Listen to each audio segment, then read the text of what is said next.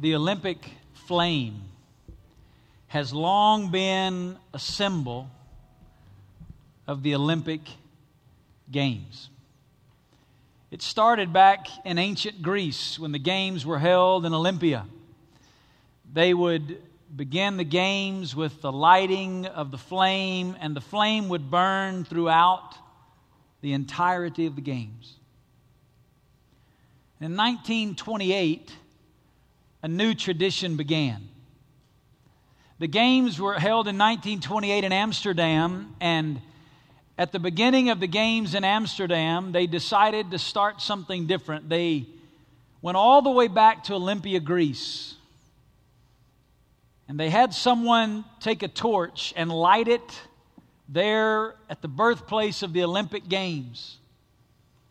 And over the next several weeks, there was a marathon that included hundreds, maybe even thousands of people that took that flame, they took that torch, and they passed it from one person to the next person to the next person, and they carried it all the way to Amsterdam. And when they reached the arena there to kick off the beginning of the 1928 Summer Olympics, they lit the torch there in Amsterdam as a symbol that the games had begun. And since 1928, every time the Olympics roll around, the same tradition, the same ceremony is carried out. They go to Olympia and they start there. And they light that flame, and from one torchbearer to another, that marathon continues until it reaches that grand climax, that opening ceremony at the Olympic Games where they light that big flame, and so the Olympics begin. And if you research it online, it's really an unbelievable tradition. I mean, the length that they go to, they don't just have one person with a torch. They've got like 4 people carrying little cases of backup flame just in case somebody lets it go out along the way, so they don't have to all the way back to the beginning and start over. They have this thing thought out all the way through, so they're carrying that literal flame all the way. And the honor when you're asked to participate and being one of those torchbearers, the honor that you are representing your country and you're representing this long history of the Olympics and you're carrying that torch, the honor and the dignity and the opportunity to be able to participate. And then they select one person that gets to be that final step in the marathon. It's usually some dignitary or important sports hero from the host country that gets to be the last person to take that torch and literally light the Olympic flame, and so the games begin. 2,000 years ago. 2,000 years ago on the cross of Jesus Christ, the gospel was fleshed out in time. 2,000 years ago, Jesus took all of our sin on himself. And on the cross, Jesus Christ died for our sin. But Jesus didn't stay dead. He rose again as a testimony that God had accepted his sacrifice for our sin. And now, through Jesus Christ, we're able, because of the gospel, to be forgiven of our sin and to begin a relationship with God and have our eternity forever settled once and for all in heaven. In the opening pages of the book of Acts, we read the story of this journey beginning, where the gospel, like a torch, was entrusted to a small group of people. And this small group of people received the gospel, and their life was changed, and they began to run.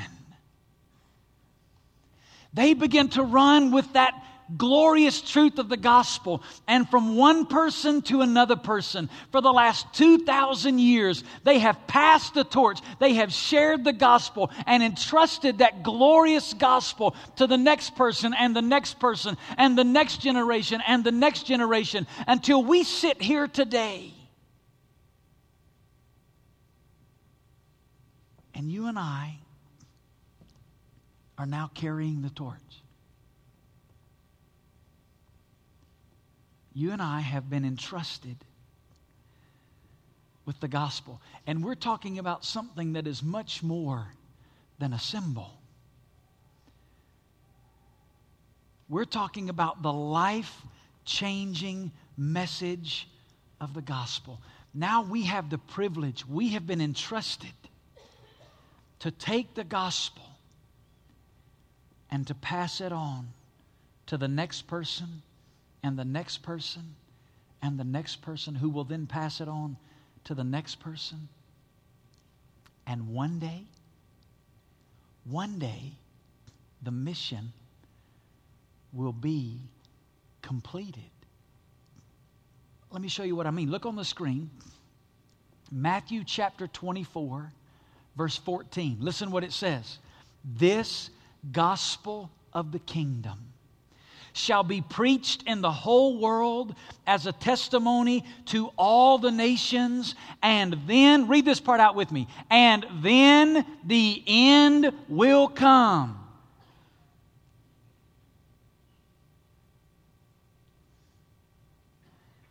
The end of what? The end of the world as we know it.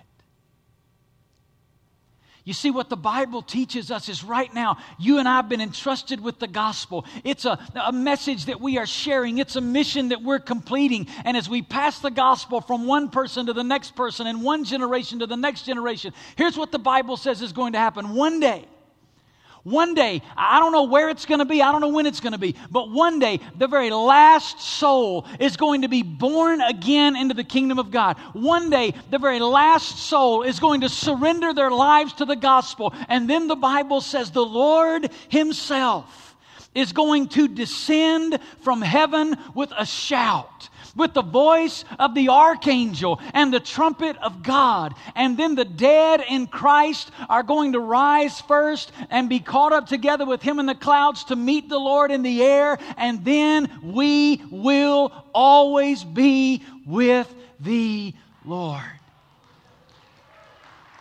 One day,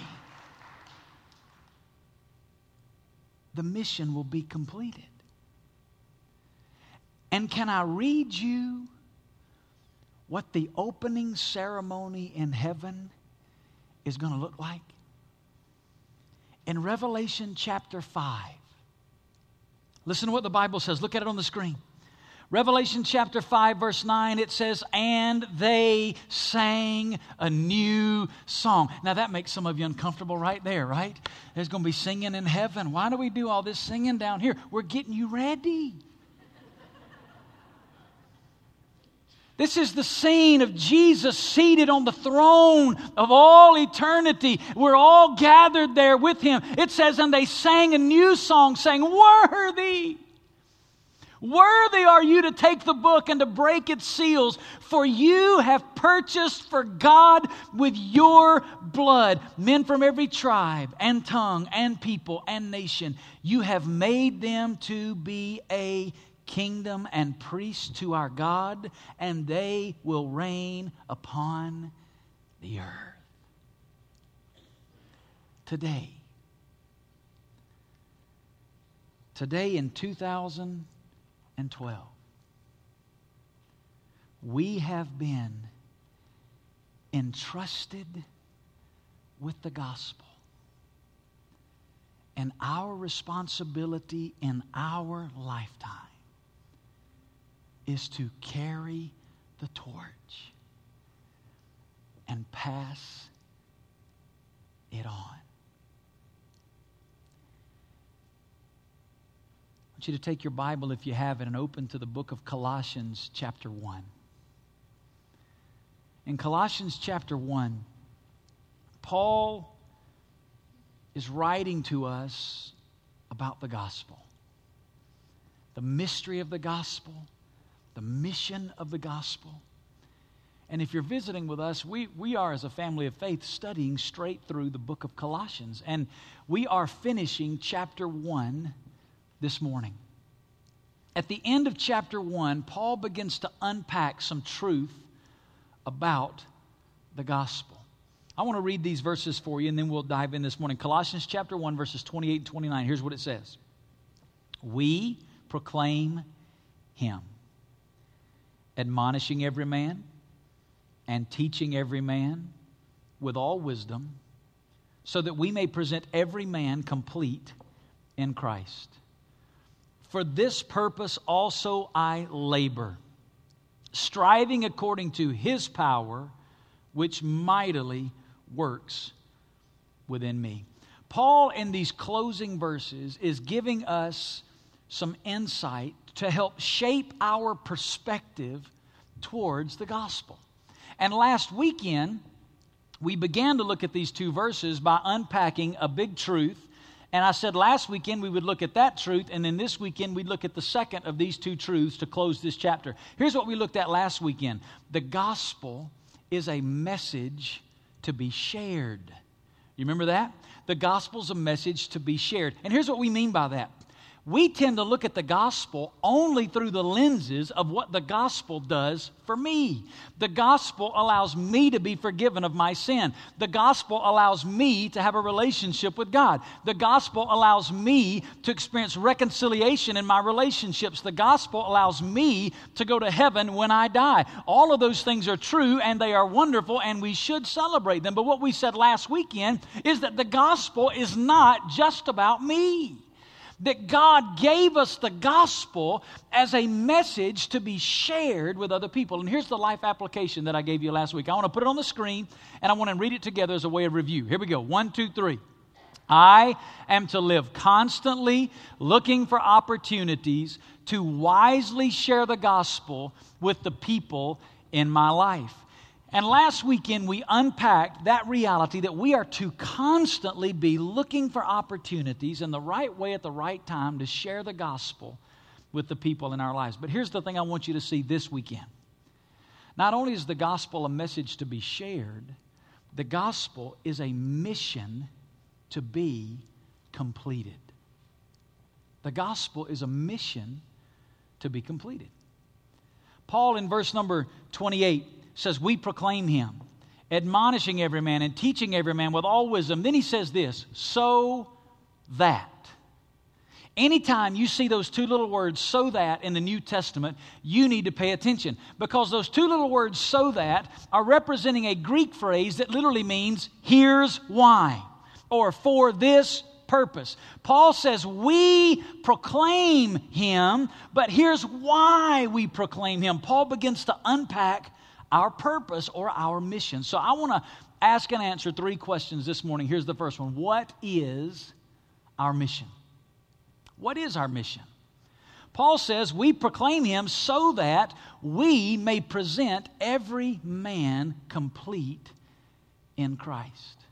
Paul here is reminding us that there is a finish line. It's not just proclaiming the gospel for the sake of proclaiming the gospel, but Paul says we have a purpose, we have a mission, there's a reason why we proclaim the gospel, and it is more than just buildings and budgets and church attendance numbers and ministry programs and books and conferences.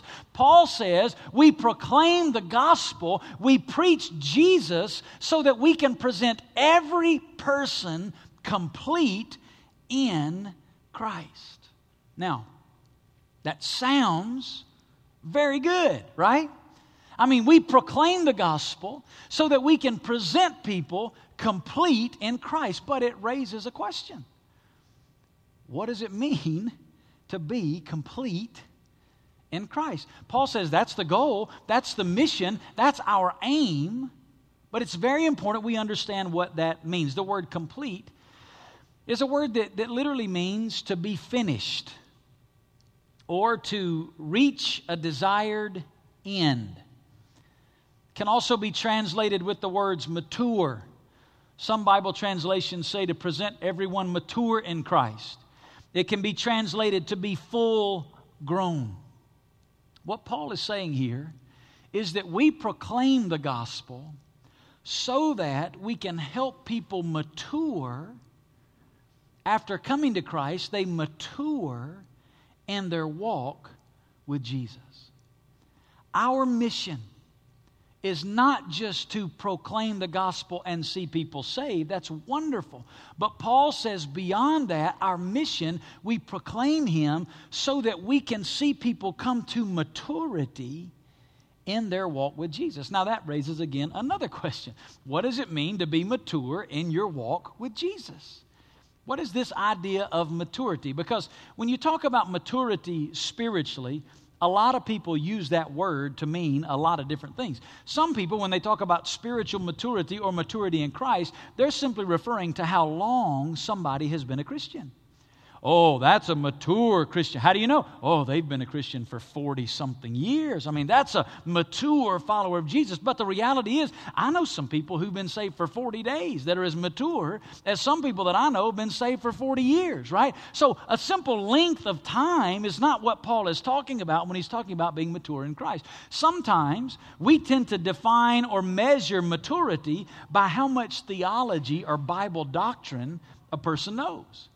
Does somebody have all their doctrines lined up? Can they answer every question? How much, oh, this person, they're very mature. You can ask them any question about the Bible, and they can answer any question that you may have. Well, don't forget, it was the people who knew the theology the best in the New Testament that were the greatest enemies of Jesus and ultimately put Him on the cross.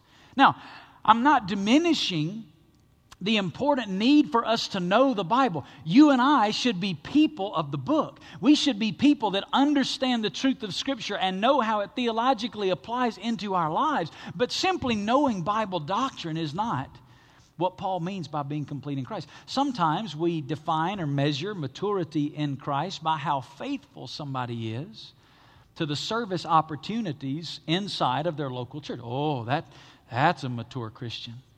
Man, they come to church all the time. I mean, we have 3 services every Sunday. They come to all 3 services. They are mature in Christ. Well, have you ever thought maybe they just didn't like being at home? I mean, it's not necessarily maturity in Christ. What does it mean to be mature in Christ? Let me give you a definition of this word complete that I hope will bring some clarity. To be complete is this. It's people who know Jesus, and out of the overflow of their relationship with Him, are making Him known to others. Let me say it again. To be complete is people who know Jesus, and out of the overflow of their relationship with Him, they are making Him known to others. You see, what Paul is emphasizing here is that we are to be passionate about making disciples who make disciples. We're to be passionate about making disciples who then make disciples. Here's the way John MacArthur said it. Look at it on the screen.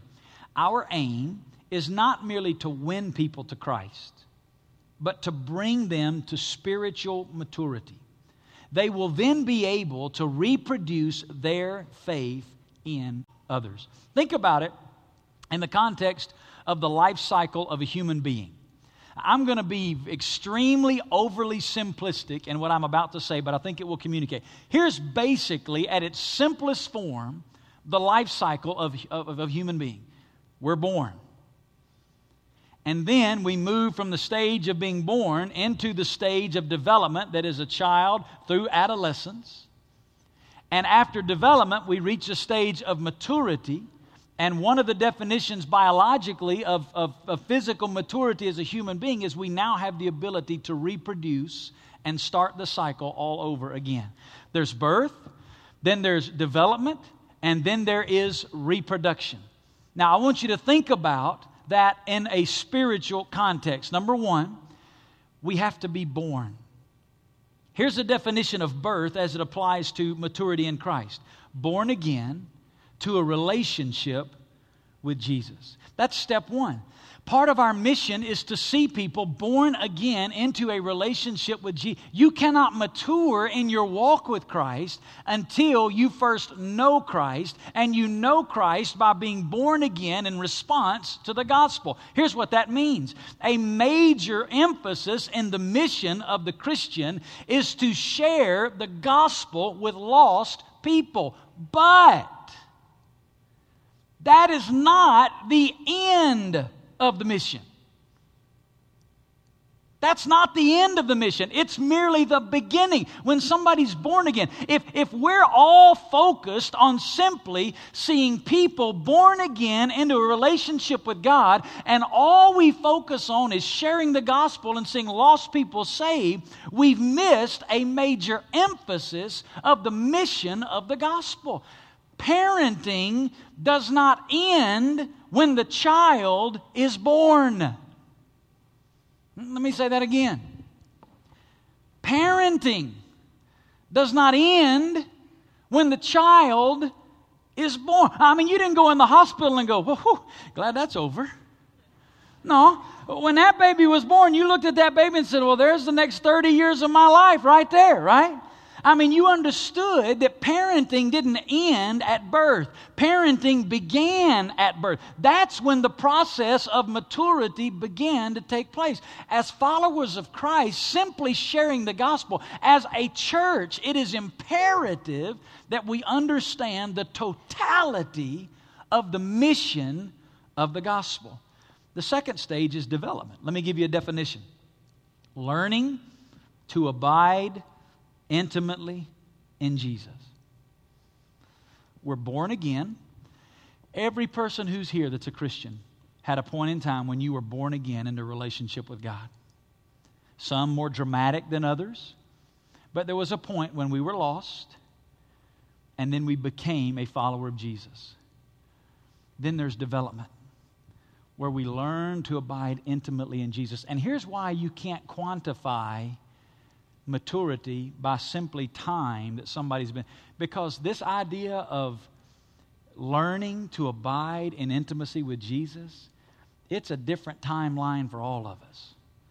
Some people come to Christ and man, it's like their growth curve is accelerated. It's like they're on spiritual steroids. And man, they just grow through things and they just begin to understand following Jesus. They begin to live passionately with Jesus and they begin to abide in intimate fellowship with Jesus. And some of you were saved a long time before you began to understand some of those truths about intimacy with God and walking with Jesus personally. And so this development thing can take time, but it challenges us to think about our sharing of the gospel in a way that goes beyond just simply seeing lost people won to Christ. Just seeing lost people won to Christ is not the whole issue or essence of the mission. We're to see them developed to maturity. That's why in verse 28, Paul uses these two words, admonish and teach. The word admonish is a word that means to place in the mind. We talked about it last weekend. It's the idea of lovingly and gently challenging the thinking about the way somebody is living. It's the concept of accountability when you think about it in this issue of maturity. Aren't you thankful that along your spiritual journey, there have been some people in your life who admonished you, who challenged your thinking, who challenged your walk with God, who challenged you to intimacy with Jesus, who spoke truth into your life? Paul says that's exactly what we're to be about on mission with Jesus. We're to be people that are walking with others, challenging them in their walk with Jesus. But then he uses the word teach. The word teach is a very relational word.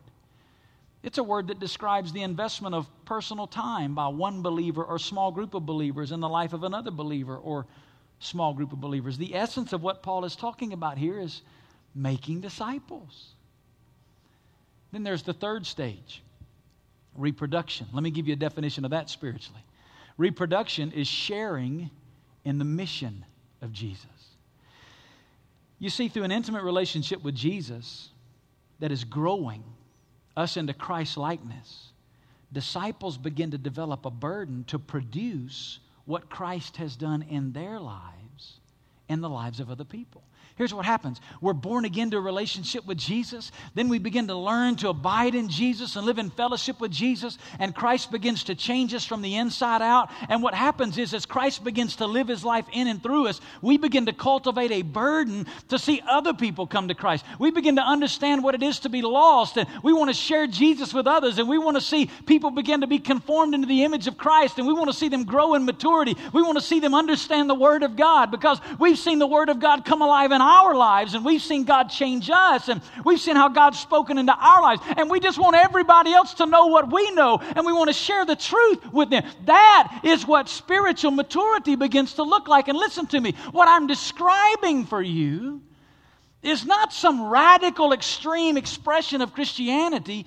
It is normal Christianity. The problem is, as Vance Havner said it, normal Christianity has become so subnormal that normal Christianity appears to be abnormal. Let me say it to you again. Normal Christianity has become so subnormal that when we see somebody living normal Christianity, we think, wow, that's abnormal. Who's this radical? I mean, they're just telling everybody about you. Who's this person? They want to invest in the lives of young believers. They have a desire to see people grow in their relationship with Jesus. Man, isn't that just for pastors and missionaries? Isn't my job just to come and sit and listen and serve a couple hours a week or do something like that? Am I really supposed... Listen, what Paul is describing here is what normal Christianity looks like. It's us engaging in the mission. The gospel is not just about me. The gospel is a mission to be completed, and that mission is seeing everyone complete in Christ.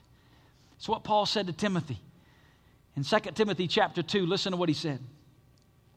And the things which you have heard from me in the presence of many witnesses, these entrust to faithful men also. Faithful men who will be able to teach others also. You hear it? Paul led Timothy to Christ. But he didn't just leave Timothy as a new Christian. Paul poured into Timothy's life. He taught him. He admonished him. He spoke truth. He confronted him. He shaped him spiritually. And then he said, Timothy, now here's your mission. You're to take what I've entrusted into your life, and now you're to reproduce that in somebody else's life. Why? So that then they can take that and reproduce that in somebody else's life. Why? So then they can take that and reproduce that in somebody else's life. You see what's happening? They're taking the torch of the gospel and they are passing it from person to person to person. And here we sit today, 2,000 years from the cross, and you and I are followers of Jesus Christ because somebody faithfully passed us the torch. Now, let me show you the power of this mission. I hope what I'm about to put on the screen is for you a light bulb moment. All right? Let's just imagine that this year, you or me, one of us, takes two people, and we spend the next 12 months pouring into the lives of these two people. At the end of this year, you know what we'd have? 3 disciples. Woohoo! Let's say in year 2, each of those 3 took 2 people, led them to Christ, and walked along with them, pouring into them the gospel, pouring into them the truth of Jesus, teaching them what it is to abide in intimate fellowship with Christ, showing them how to love Jesus, how to pursue Jesus, how to spend time with Jesus. At the end of year 2, you know what we'd have? 9. 9 disciples. Woohoo! Man, 2 years and 9? That's not very earth-shattering, Pastor. Let's say we did it again in year 3. All 9 of us saw 2 people come to Christ. We poured into their lives. We walked along with them. We taught them what it is to abide in Jesus, to love Him, to pursue Him intimately. At the end of year 3, we got 27. We're moving now, right? At the end of year 4, we got 81. At the end of year 5, we'd have 243. At the end of year 6, we'd have 729. At the end of year 7, we'd have 2,187. 8 years from today, there could be 6,561, not people attending our church, 6,561 followers of Jesus Christ who've been walked along with for a year. They've had the gospel poured into their lives. They understand what it is to live intimately with Jesus. They are walking with Jesus to the point that they want other people to know about Jesus, and they are now passing the torch to someone else. You want to talk about impact? You extrapolate these numbers out to year 15. You know what happens in year 15? In year 15, there will be 14,348,907 not attenders of a local church, 14,348,907 fully devoted followers of Jesus Christ who've wrapped their hearts around the gospel. They understand the mission, and they are sharing the gospel with other people, and they are walking along with them for 12 months to pass the gospel on to the next generation. Did you know that that number is larger than the total state population of Nevada, Utah, Arizona, New Mexico, and Idaho combined? 15 years from today, you live this principle out. In 15 years from today, there'll be 14 million followers of Jesus Christ. You say, well, I'm sure they're not going to all stick. I mean, even Jesus had one of his 12 that didn't. Okay, let's say 2/3 of them bail. I'll take 4.5 million. 15 years, we could more than win the entire city of Las Vegas to faith in Jesus Christ. Do you see the mission? Do you see what Paul is talking about here?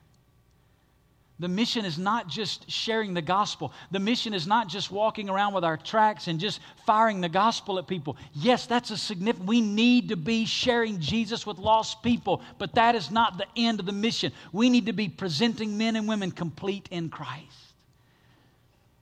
Then Paul answers the second question, what's the scope of our mission? 3 times in verse 28 and 29, he mentions this phrase over and over again. It's this phrase, every man. Paul says we're to present every man complete in Christ. Look what Oliver Green said. Paul was trying to drive home to the Colossians the glorious truth that Christ died for every man. He loves every man, and he longs to save every man. Paul had a deep, undying interest in everyone, whatever his character or creed. Every man on earth, regardless of his race or lineage, his heritage or his station in life, shared in the heartfelt sympathy, the burning desire of Paul to see all men saved and presented to Christ. That's our mission. Listen. You've been given the torch. It's your leg of the journey. What are you doing with it? That little group in the book of Acts that began to run, there was just 120 of them. Today, there are 700 million evangelical Christians on the earth. 120. Today, there's 700 million. They faithfully carried the torch in their generation and passed it on to the next generation. What are you and I doing? When Paul uses this phrase, every man, first of all, it speaks to the inclusive nature of the mission. It means every person everywhere. That's why at Hope, we're always talking about Las Vegas, the West, and the world. Can I just be real honest with you for a second? You all right with that? Can I be real honest with you? All right with that? If you're one of those that thinks, oh, why are we always talking about the nations at Hope? Let me be real honest with you. You got a wrong perspective about the gospel. If you think we talk too much about our city and our country and the world, you've become convinced the gospel's about you. Listen, the gospel's not about you, and the gospel's not about me. The gospel is a message to be shared and a mission to be completed. And Paul gave us this text of Scripture to recalibrate our lives so that we understand it's not just about me.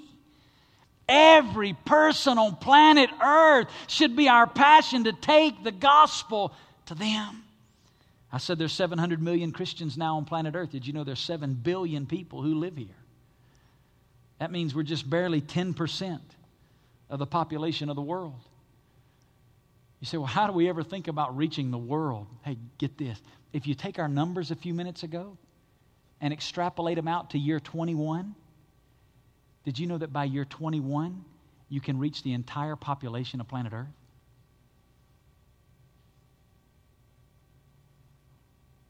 You know what that means? If we got serious about carrying the torch,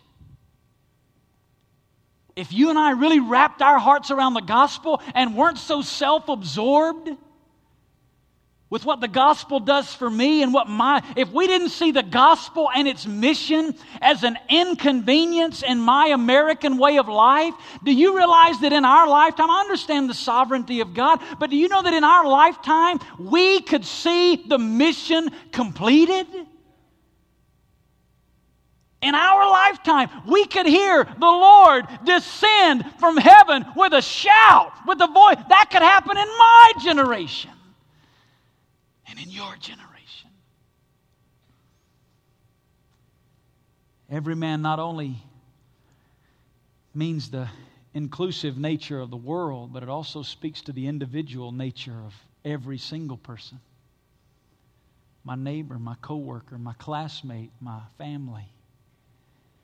And this should not come as a shock to us. You remember the last thing Jesus said before He ascended back to heaven? I think it went like this. Go therefore and make disciples of all the nations. You see what we've done with the gospel?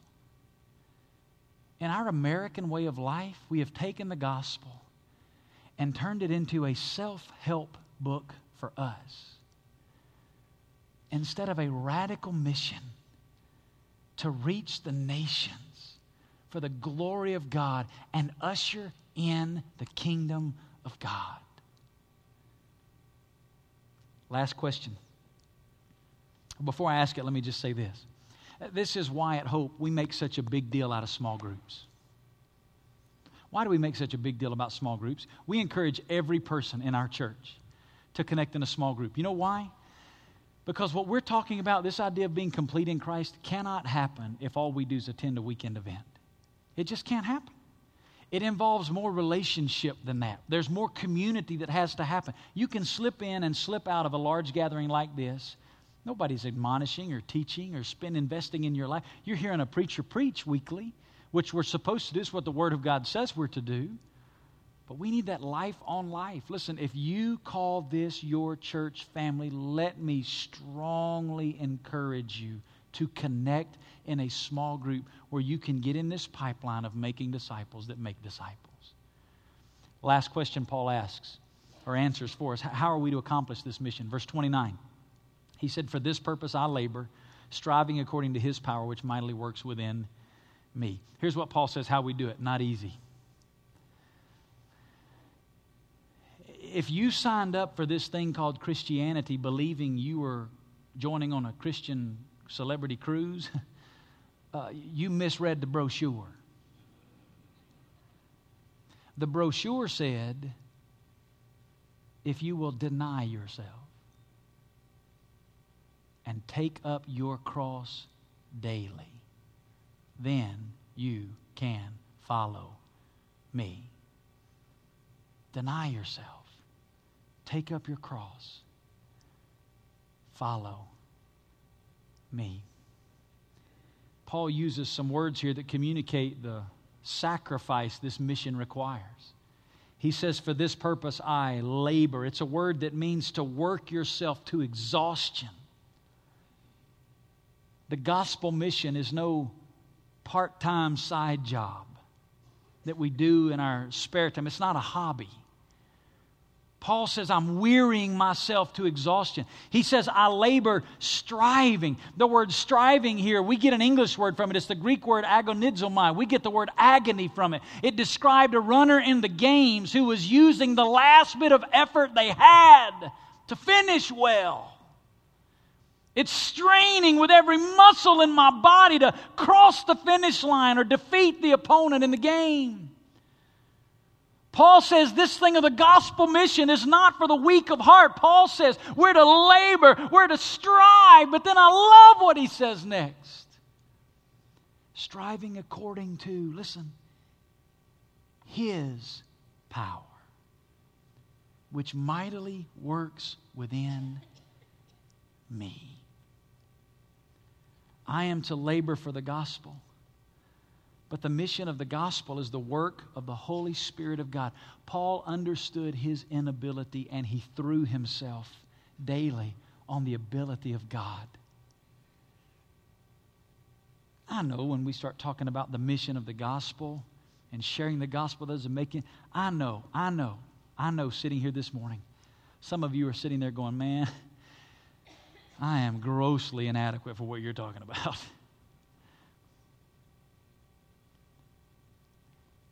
Every weekend I stand up here and preach the gospel. You know what's in my mind? How grossly inadequate I am to do what I've been called by God to do every week. If you knew who I really was, if you knew my heart, if you knew the thoughts, you wouldn't come listen to me talk about nothing. You wouldn't. But I can't rely on my strength or my ability. It's Christ in me. God hasn't called you to carry out the mission. God's called you to surrender to Him and let Him carry out the mission through you. You're just a vessel. Hey, you're just holding the torch and passing it on to the next person. We do that, and what I love about this is it takes us and it pushes us back to intimacy with Jesus. The mission is dependent upon my intimate fellowship with Jesus. It takes us right back to the relationship. Let me close with a verse of Scripture that I think is very encouraging. It's 1 John chapter 3, verse 2. Look what it says on the screen. Beloved, that's all of us. Now we are children of God. And that's a good place to say amen. Amen. Hey, good news. We've been born again. We are children of, I'm not waiting to be, I am a child of God. But I love what it says next. And it has not appeared as yet what we shall be. That's another good place for amen, right? Hey, I'm not a finished product. All that God has in store for me, you can't see it yet. I'm not done yet. I'm still in the oven. We're all still in some level in development. We don't finish in this life. But I love what he says. We know that when He appears, we shall be like Him, because we will see Him just as He is. Until then, the gospel is a message to be shared and a mission to be completed. In our generation, let us be faithful to run well with the torch.